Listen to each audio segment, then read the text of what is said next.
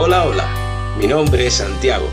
Te doy la bienvenida a Santiagotopía y con este material quiero mostrarte cómo puedes hacerte miembro de nuestra lista de oración.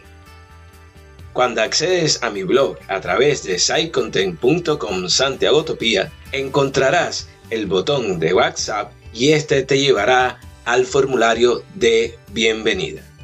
Desde tu WhatsApp me enviarás un mensaje para solicitar unirte a nuestra lista de oración. Mi respuesta a este mensaje será enviarte el link del formulario de bienvenida.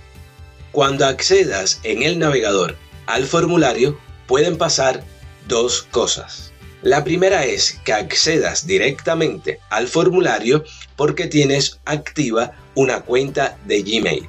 De lo contrario, no podrás acceder al formulario hasta que te crees una cuenta nueva de correo electrónico con Gmail.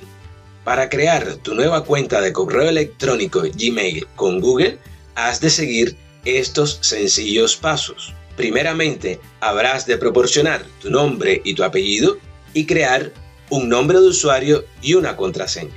Seguidamente, y para finalizar el proceso, será obligatorio que proporciones tu fecha de nacimiento y tu género. De este modo, ya estarás listo para completar y enviar el formulario de bienvenida.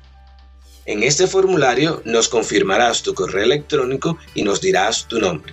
También nos comentarás cómo fue que conociste Santiagotopía y nos dirás cuáles son tus intenciones por las que quieres que recemos diariamente por ti en nuestra lista de oración.